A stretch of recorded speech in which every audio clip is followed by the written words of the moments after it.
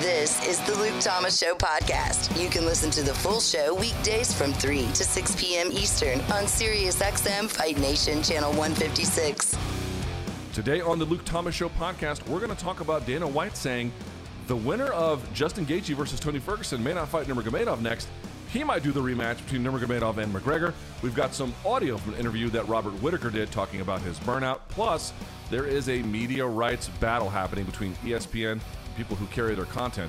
That is something to pay attention to. We'll get to all of that and more right here on the Luke Thomas Show, which airs every weekday at 3 p.m. East Coast time. And don't forget about the mailbag, LukeThomasShow@gmail.com. Fight Nation Channel 156. Here we go. Let me start the show with what I think is some pretty interesting news. I'm going to read this news to you, and I'm going to tell you why I understand it. That doesn't mean that I love it. Doesn't mean that this is my preferred outcome. In fact, it's not. It's definitely not. But I understand why the UFC might be headed in this direction. So we all know the story. Fifth time they tried to make Khabib versus Ferguson on April 18th at UFC 249. The whole thing fell apart. Global pandemic, blah, blah, blah. And here we are heading into May 9th with Tony versus Justin. Okay. So that leaves Nurmagomedov a bit on ice, right? So you're thinking, well, okay, that might be the case, but they put an interim strap on the winner of Justin versus Tony. So interim strap versus guy with strap, right? Hold your horses. I guess this comes to us from MMA Fighting, but Dana White is calling now Khabib versus Tony the fight that got away. He did a Reddit Q&A on Wednesday afternoon and asked how confident he is in seeing it in 2020. White wrote, "Not very. I'm afraid what will happen if we try to make that fight again." When asked for a fresh rematch between the two, excuse me, let me back up a step here. According to MMA Fighting, Nurmagomedov has welcomed the idea of meeting the winner of UFC 249's main event, and White had previously said the winner will fight for the undisputed belt. But during that chat, White expressed more excitement at seeing a rematch between Nurmagomedov and Conor McGregor. Of course, who met at UFC 229, what was then the most lucrative, and still is, the pay-per-view in the promotion's history. Asked for a fresh rematch, White pitched Nurmagomedov versus McGregor 2. I would have to say Conor versus Khabib, he wrote. Conor wants that rematch so bad, and I would love to see it. Now, you might be saying to yourself, now, wait a second, Luke, this seems a little bit odd. Didn't he just say not too long ago that he absolutely wanted to see this fight between Tony and Khabib happen? And the answer is yes, but let's see when that was. When he confirmed that the winner of Justin would and Ferguson would get Khabib. He said that in April 25th, just 5 days ago? We'll fight Khabib in September or October. This was, I guess he did an Instagram session with ESPN at that time. And so now, 5 days later, he's sort of expressing doubt on that it might happen. Okay. First of all, let me tell you why. Listen, I'm going to say it one more time. I don't love it. I don't think this is the best way to go. This is not my preferred outcome. None of those things. I am not suggesting that whatsoever. I am merely saying I sort of understand why they might. If they go that direction, I sort of understand why. First things first. Remember what I said about the interim title, I think when Poirier won it from beating Max Holloway, right? I was like, is he necessarily going to get the next title shot? And I had people I remember at the time who were like, yeah, of course he would get the next title shot. Why? They don't necessarily have to do that. The real value in the interim title is that the winner heading into that next bout just gets paid more. They might actually get the title shot, or as it appears now, they might not. This idea that because you hold the interim title, you've got the golden ticket from Willy Wonka, you're next, there's nothing they can take away from you. They can do whatever they want. They follow precedent the overwhelming majority of the time, but if they just need to cut a corner here or there, what's to stop them? It's literally their title. It's not the WBC's, it's not the IBO's, it's theirs. So if they want to do that, they can. The real value, as I said before, is people are like, oh, do we need an interim title? Do we not? Who cares, dude? The winner's going to get paid more. Like, yes, they should get paid more through other means, But they're not, so who cares? They're going to get paid more. Fine with me. To me, I will sleep fine at night knowing either Tony or Justin is making more money. Happy to see it. Now, of course, you would also want to see them rewarded with the title shot, but we just know that that's just not the way it's going to go necessarily. Now, why do I say I don't like it, but I really want to, I understand what they're coming from? I've said this before. The fight between Tony and Khabib, which, by the way, it may not even happen at this point. Let's say Justin wins. But let's assume Tony wins, right? You just keep saying to yourself, if you've tried it 5 times, why can't you just try it 6? Like, what is the harm in just keeping this up? Especially, again, the whole reason why you had to try 5 times to begin with is because they forced your hand. If Tony wins again, in theory, he'd be forcing the UFC's hand to bring them together. Interim champ versus champ, the fight you wanted to make anyway, the fight that there's a ton of heat around, to potentially decide the best lightweight of all time. I mean, the stakes on this one are enormous. The history is so unique. I don't need to sell it to you. Everybody who is hearing my voice right now, you know what the value is. It's very, very clear. But there's 2 problems that I think the UFC is encountering.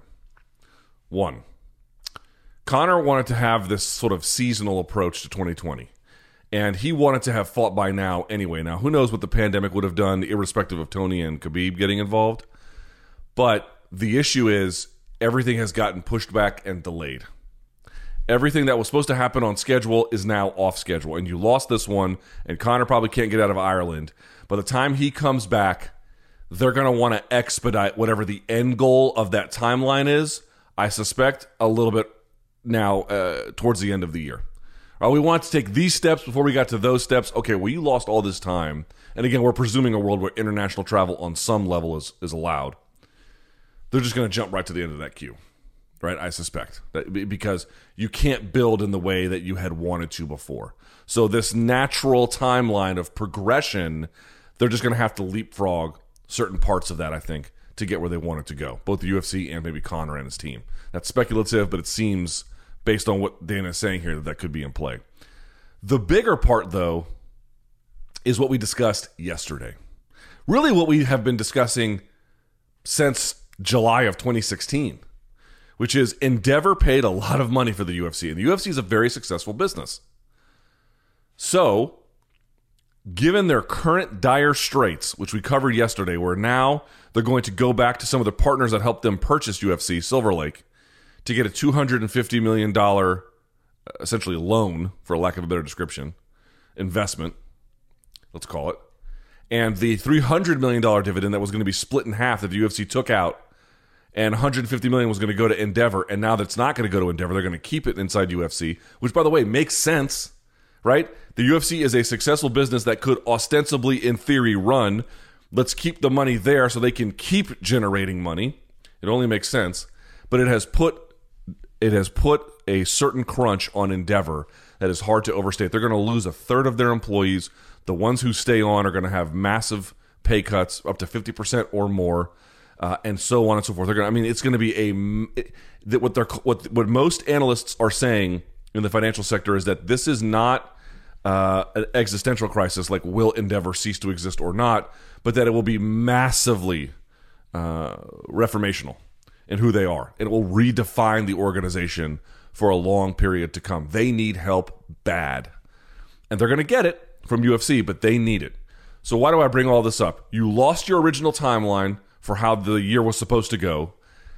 You don't have any real contractual obligation to make the winner of Justin versus Tony fight Khabib.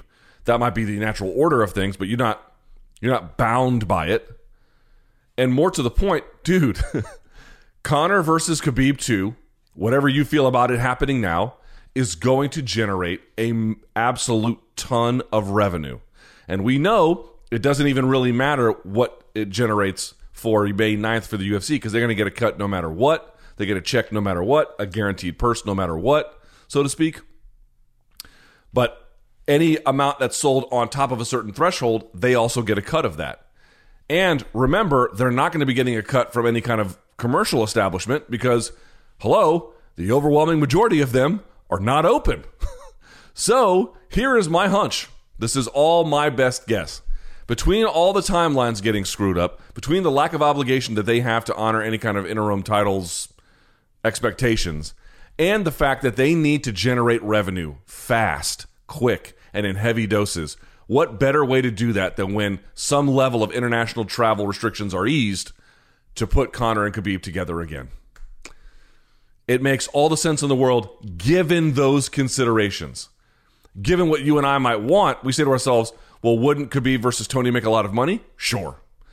Probably. Even through this situation where we've got 30 million Americans out of work. But not as much as Conor fighting. You can't say that it would be. The first time they fought was the biggest one in UFC MMA history. The second time would potentially be even bigger. Now, later on in the show, we're going to discuss, like, would they really have a fight with, like, no one in the audience? Like, wouldn't that be super weird? Different discussion for a different part of the show. I'm merely saying I can understand how they look at this and say, you know what, man? Screw it. We don't have time to waste with the natural progression of things. We are in extraordinary times.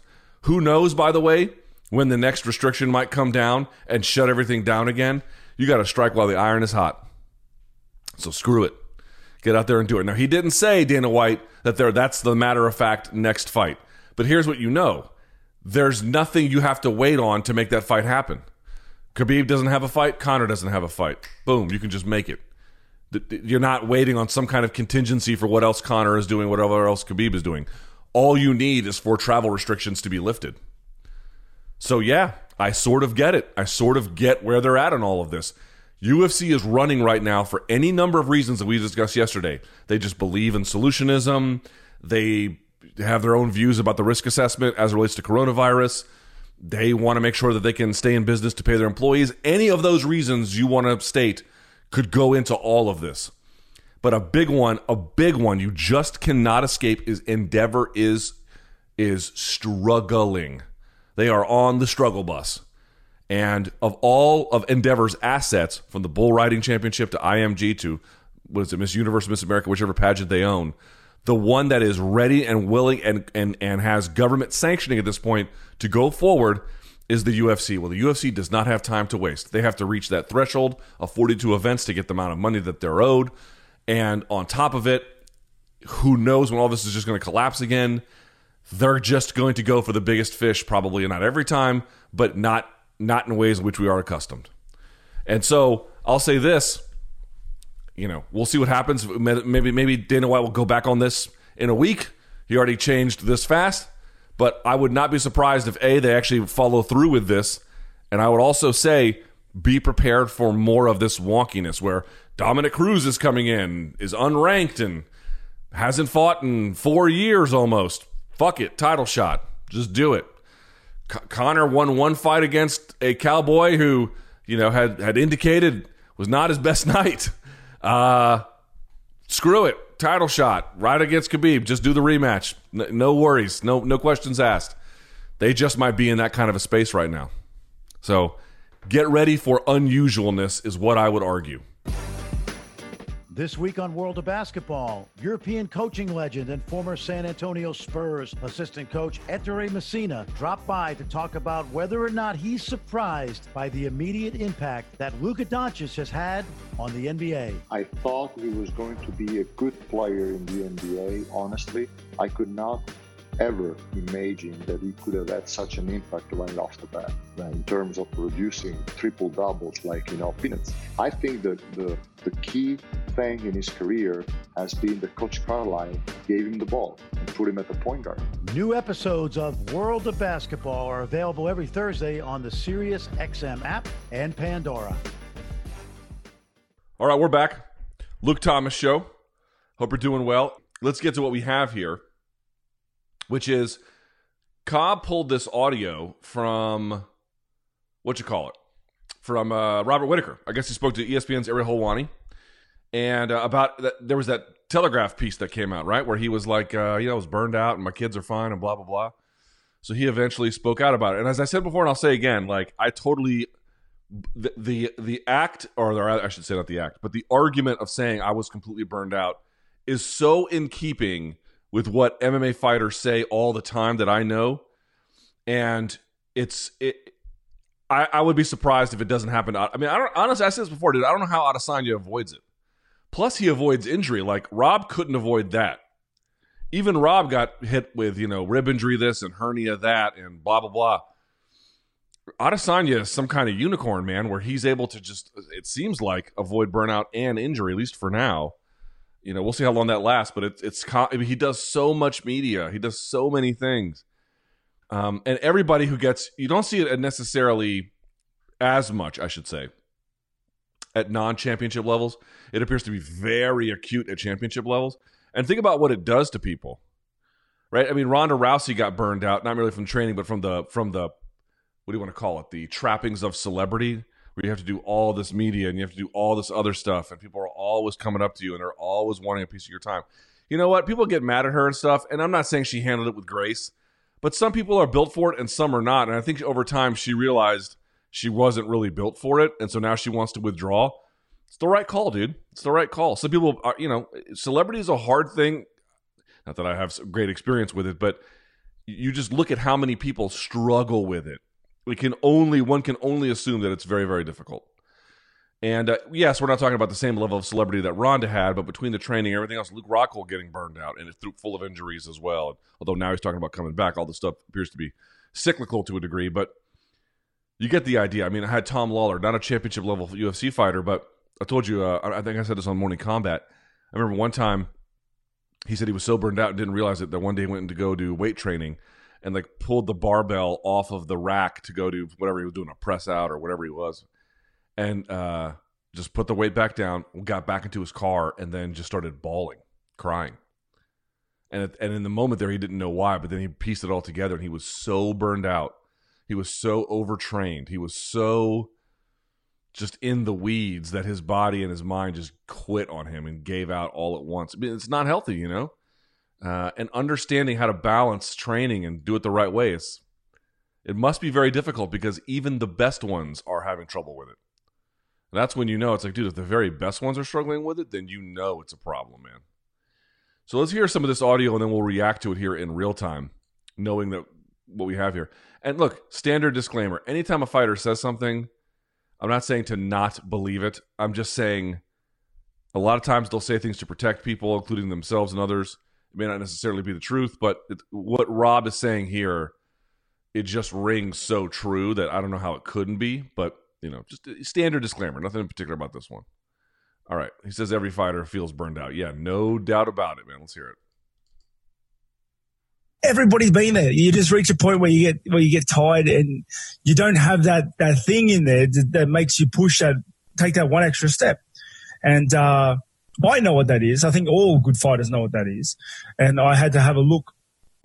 I had to just take a step back. I had to look at everything I'm doing. And, there was a crossroads, if you would. Like, if this is what I wanted to do, did I lose the spark for fighting or is there another reason? And after having a holiday and just unwinding and relaxing and playing tons of video games, spending tons of time with my kids, I realized it wasn't a lack of the fight. It was just, I just needed to change a couple things. Yeah, I mean, there's no doubt that what he is saying there sounds so absolutely true. I mean, a lot of times, I don't know exactly when his kids were born relative to the different parts in his career, like when he went to welterweight to middleweight or whatever. But I can tell you for me, it's like, when I first had my kid, I was really nervous about making changes in my life. I was ready to have a kid, but I was like, I didn't have a kid, so I was, 38, 39? So, I was pretty stuck in my ways. And now that the kid's here, I have a whole new set of priorities about what I literally want to do. Before, I was worried about giving things up. Now, yeah, there's some other things, of course, if I had all the time in the world, I might do some things differently, but I don't feel like I'm giving up something else I'd rather be doing when I spend time with my kid. If that makes sense. Now, obviously, that comes to a point. If I've been watching the kid all day and I just want to relax and, I don't know, read a book or something, yeah, it's a little different. But in general, you get the idea. When I'm with my child, there's not other things I'd rather be doing. That's the thing I'd rather be doing. And that kind of snuck up on me once the kid was born. I was worried that was going to be the case. And it just wasn't. And so for a guy like that who's very career driven, very career oriented, obviously because you need to be successful at a high level in that sport. I'm sure he had some ways he spent his time and some aspirations and professional goals, and that required living a certain way.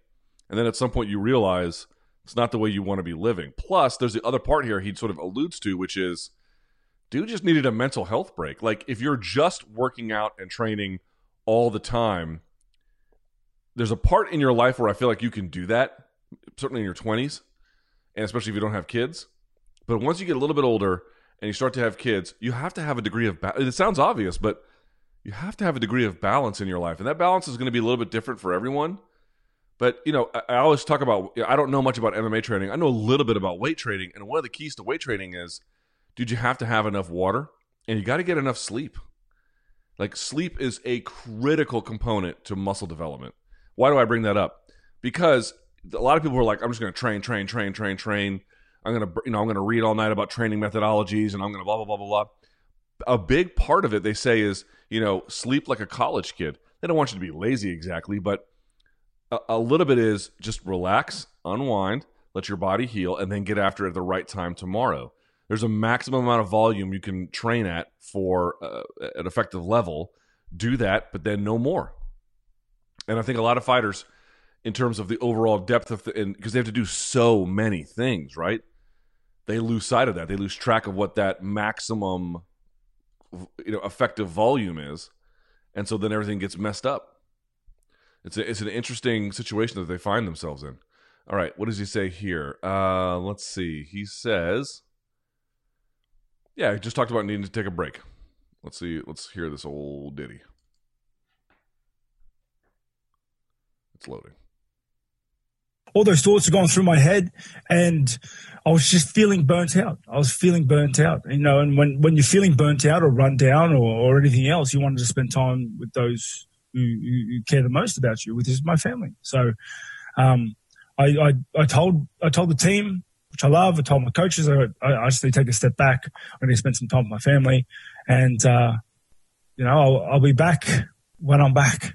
And that's the big thing, honestly, though, because not giving yourself a date to come back or giving yourself a mandatory requirement to come back, that's the load that got taken off when I did that, because I didn't know if I would come back. So I was able to free that mind space up to truly try and think about what it is I wanted to do. Boy, that sounds exactly right. I'm not any kind of a sports psychologist or psychologist in general, or somebody who understands the rigors of what these guys go through in the direct way that they do, but not having okay, you got to come back in 2 weeks. This is obviously a very different situation, but I remember one of the best bosses I ever had, when my mom passed away.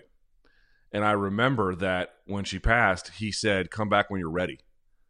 Now, of course, after 2 weeks, he's like, hey, how you feel about coming back? They want to know when you're going to get back. But he didn't demand it.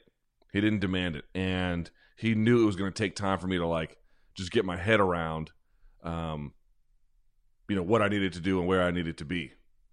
So that's right. When you have these situations where you've reached the end run of something, where you can do no more with it, when you just need to rest, the rest will dictate when you come back, not the date on the calendar.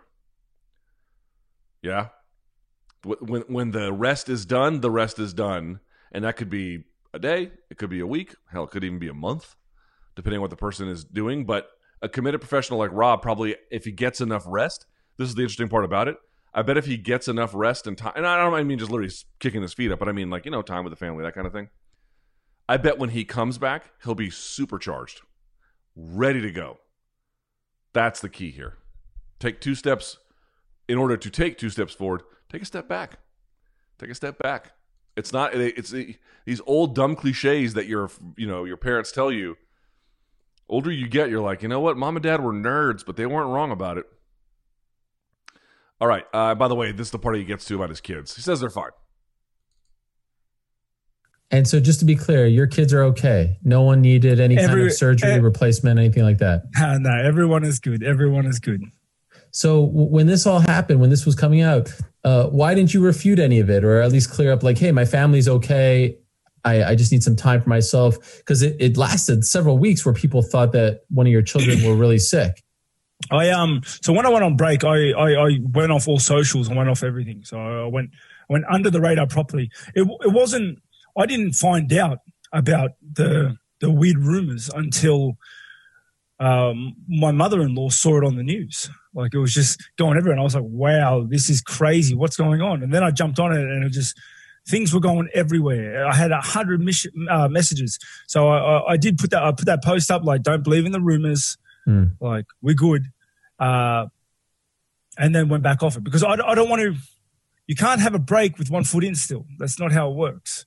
You know, and if just like, I couldn't have had a break if I was still training, if I was still like in the gym hustling. Like, it doesn't work that way. I wasn't like a soul searching holiday break time out. So, you know, that had all my focus at that time. I understand that. My last vacation, I worked, and part of me is glad that I worked because I got things done that I wanted to get done. And now, on the other hand, I never really got proper rest. And here we are. I'm stuck at home all the time. Like, this is probably why I'm eating too much ice cream. To make it a very mundane example of something more serious that he was dealing with. But a lot of the discussion about Robert Whittaker is, oh, he's going to be happier doing this, or he won't be as burned out doing this. And I think all those things are true, right? Spending more time with the family, kids, however he allots that time. But that's going to have competitive, I think, potentially beneficial results as well. It's going to have implications for him as a fighter. It's going to have implications for him as somebody who needs, he might be doing it for all kinds of reasons, personal perhaps first and foremost, but that's not the only reason why he's doing it. He's also doing it, I think, he might be doing it for those reasons primarily. But I think if you're happier and you're healthier and you're in a better mental space, you're going to be better at training. Again, I think you can do the burn the candle at both ends thing for a little while. I really do believe that. But I think at some point, the whole apparatus comes crashing down. And then at that point, you have to ask yourself what you're doing. So it's not that you cannot just like, you always have to make time for blah, blah, blah, blah, blah. I think there's a time where you can kind of get away with it, but eventually it's not sustainable. And that's the point here. He reached the point where it was no longer a sustainable kind of practice that he was engaged in. By the way, so let's get into it now. This is an interesting question. Did he ever think he was not going to come back to fighting? Let's hear that one. You know, that obviously that's terrifying, because this is what I do for a living. So, but I'm smart enough to know that if you don't have that love, if you don't have that fire in you, you shouldn't be fighting, because it's too dangerous and the toll is too high. So there is definitely concern, because if that love's not there and I'm not going to fight, then I'm going to have to go get another job.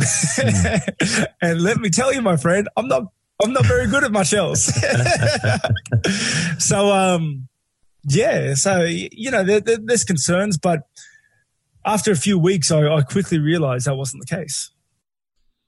Yeah, I mean, when you're so burned out, you can't get out of your own way. Yeah, you might actually wrestle with those ideas. But that's the whole point. You give yourself time off. You feel rejuvenated. Your mind clears. Your interest reopens. And you feel ready to get back to it. Sustainability is the key to anything in life. How do you do it such that you can keep doing it? How do you do it such that you can do it over the long term? All of the best results in life come over the long term. So what practices can you institute to do that in such a way?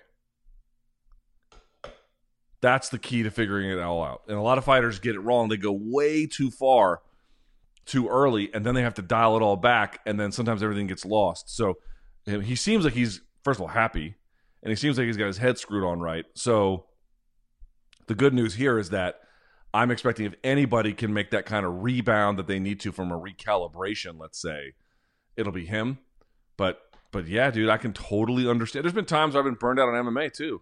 I was burning again, there was a time, dude, where this was all I did every single day. Oh, I missed fights in Japan for Smack Girl 4. Let me go back and watch them all. And I'm not saying it didn't have a benefit. And I'm not saying I wouldn't do things necessarily differently, but you can't do it over the long term. It's not possible. You're just going to start hating everything. Would he have stepped back from the sport if he had beaten Izzy? Now, isn't that the question of all questions, right? If you had won at UFC, what was it, 248? Was that the one? 247? 6? 4? 5? I don't even remember anymore. 3? 2? What was it at this point? Cobb, do you remember? I'm looking it up now. 244 was the BMF. Was it 245? God, I can't. 243. 243. What was 245? The one before Conor and McGregor, Conor and Cowboy. Dude, I can never. It's amazing. 245 was Usman, Covington, Holloway, Volkanovski. That's right. Okay. All right. Anyway, back to this audio. So, what would he have done if he'd actually won? Because he lost, which forced him to reset. What would he have done if he had won? It's loading. Honestly, I think it would have been like putting a Band-Aid on a knife wound. I think it would have happened. I just think the fallout would have been bigger. I think the loss forced me to confront all of this. Whereas if I won, I think I would have just closed my eyes and just got through it. I completely believe that. Losses hurt, and they're awful, and they're terrible. But they force, and I don't mean just losses in a professional fighting context, but anything you've ever tried in your life that didn't go right, and Lord knows I've had a few of those. How do I say this? They're so painful that you just stew over them more. Like success, I'm not saying it's easy, but it's easy on the mind. Right? When things are going right, you just assume you've got it all figured out. And when they're going wrong, you assume that something didn't connect here. What was that? What was the thing that didn't connect here?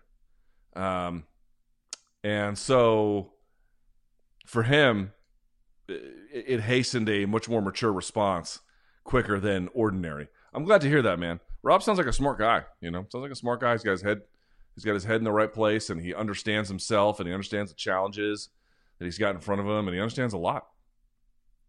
It's really good. So I'm not going to say I'm happy that Rob lost, but if losing for Rob meant a quicker reconciliation with this larger challenge in his life, and it means he can get back to a competitive space where he can, maybe train at a more sustainable level, and he's already got all of this wisdom built up, and it makes him for a more formidable challenge going into the future. I'm not going to say it's a good thing, but I'm not going to say it's the worst thing in the world either. Right? I'm not going to say, oh, it's so terrible that this all happened. Maybe it's not all that terrible that it happened. Maybe it's actually pretty good. Maybe it's better that it happened this way. Then he's literally telling you it's better that it happened this way. It sucks that no one wants a loss. No one wants a setback. No one wants any of this stuff. But at the same time, I don't know, maybe you need it at times. All right, and last but not least, smart of me to click out of the folder with all the audio in it. That was very, very smart of me. I'm a very, very smart person, as you can tell. All right, let me hear this one. And last but not least, he says, how much did the thoughts about being burned out affect his performance with Izzy? To what extent did it derail him heading into the fight? I suspect he's not going to want to make excuses, so let's hear it. People have been talking about this a lot. They say, oh, before the fight, you were saying you were the best ever. It's because before the fight, I can't allow doubts into my head. I have to, if I'm bleeding from my leg, I have to say I'm perfect because I have to believe in that. Once you start letting doubts or insidious thoughts go through your head, you've already lost. You've already lost. In terms of my physical health, that was the best I've ever been. But I think just in the way we did the lead up, just in the way my head was, maybe not. Who knows? But it is what it is. That's I arrived on the night how I did. I felt great, and I just didn't fight very well. And I lost. I don't have any problem with that answer. Cobb, you heard that answer. You got any issue with how he handled that? It sounds to me look, was I at my best? Maybe, maybe not. But you know what? I showed up. I had a chance. I didn't win. That's that. Yeah, you know what else made me laugh about it too? How many times have we said on the show, listen, fighters lie because they kind of have to. Right. He pretty much talked about that exactly. He's literally saying, bleeding. He's saying if you don't lie to yourself, you've already lost. Yeah, like him saying, like, yeah, dude, my leg's bleeding. I got to tell you, I'm perfect. Yeah, this is what we mean when we say fighters lie. It literally, they have to do it for their own mindset and to make sure they're not letting up any weaknesses get by so that their opponents might hear and go, oh, okay. Oh, your knee hurts. Great. Like, I'm just going to attack that knee. But yeah, that's why I really enjoyed this interview, because I thought Rob just seems, like you said, like a real smart guy. I love guys who are very like self-reflective and can kind of accurately give you their thoughts. And I thought this was a pretty candid interview that he did. This is one of those times where I hear an interview and I think, wow, he actually sounds like he's being honest here. You know, and again, who knows what he might be protecting, who knows, but the best interviews in MMA are the ones that come off as the most, not genuine per se, but where you just know they don't have anything to hide anymore. Because this is the problem with Fight Week. They have everything to hide. That's why I can't stand talking to them on Fight Week. Such a worthless exercise. Not worthless, that's not true. It's just an uncertain exercise. Getting them after a loss when they're chilled out, that's really when you start getting the real reflective moments. That's what you hear with Rob here. It's a great interview, actually. I'm really glad to hear it. So, and this, I said it before, man. Even before hearing this, I was like, dude, Rob and Izzy are going to meet again. Don't be fooled. And who knows how it might be the next time. Izzy is going to get, all the celebrity and all this fame and all this attention. We'll see how he handles it. So far, he's handled like an unbelievable champ. But the trappings of that get even the best of people, and then Rob's on the other side of it. Who knows how the fortunes might change going forward? It's going to be really interesting to see. All right. With that in mind, I want to talk about a bit of a media rights battle that's happening. You know how like DAZN was like, yo, we're not paying y'all anything? Well, turns out they might not be the only ones. Luke Thomas Show, coming right back. The Ak and Barack Show. It's either make the big fights happen, fighters take less money, or stand their ground and wait till we get to a point where their audiences. That might not happen for another year. The big fighters like AJ, like Canelo, all of these big names, are they willing to wait a year without fighting? Can the networks deal with that? Can the promoters deal with that? And eventually it's going to come down to the point where you either take it or you leave it. There's no more money for you to get. The Ak and Barack Show, weekdays from noon till 3 Eastern, only on SiriusXM Fight Nation Channel 156. Luke Thomas Show, we're back. At MMA on SiriusXM on Twitter, LukeThomasShow@gmail.com. For the time being, I wanted to get to this. So you guys remember this story? I didn't, when I did this story before, I did not present it to you to be like, oh, the most interesting story in the world. But it was one of those canary in the coal mine stories where you're like, okay, this one is not that big a deal and I can't get people interested in it. But if this trend that this story is talking about keeps up, well, now you're going to be into a whole different universe. What do I mean by that? Here's what I mean. Remember DAZN? They said, look, if you sports organizations are not going to be producing content, we're just not going to pay you. We're just not going to pay you. We're not going to give you any money. Like, nothing given, nothing given. Right? You don't give us content, we're not going to give you money. And that was seen as a potentially risky move by DAZN because they want to be a part of the negotiations when the major rights come up for NBA and everybody else. And I was thinking to myself, that's interesting because no one else had done that yet. You're like, well, that's a stupid move by DAZN. Is it? Listen to this.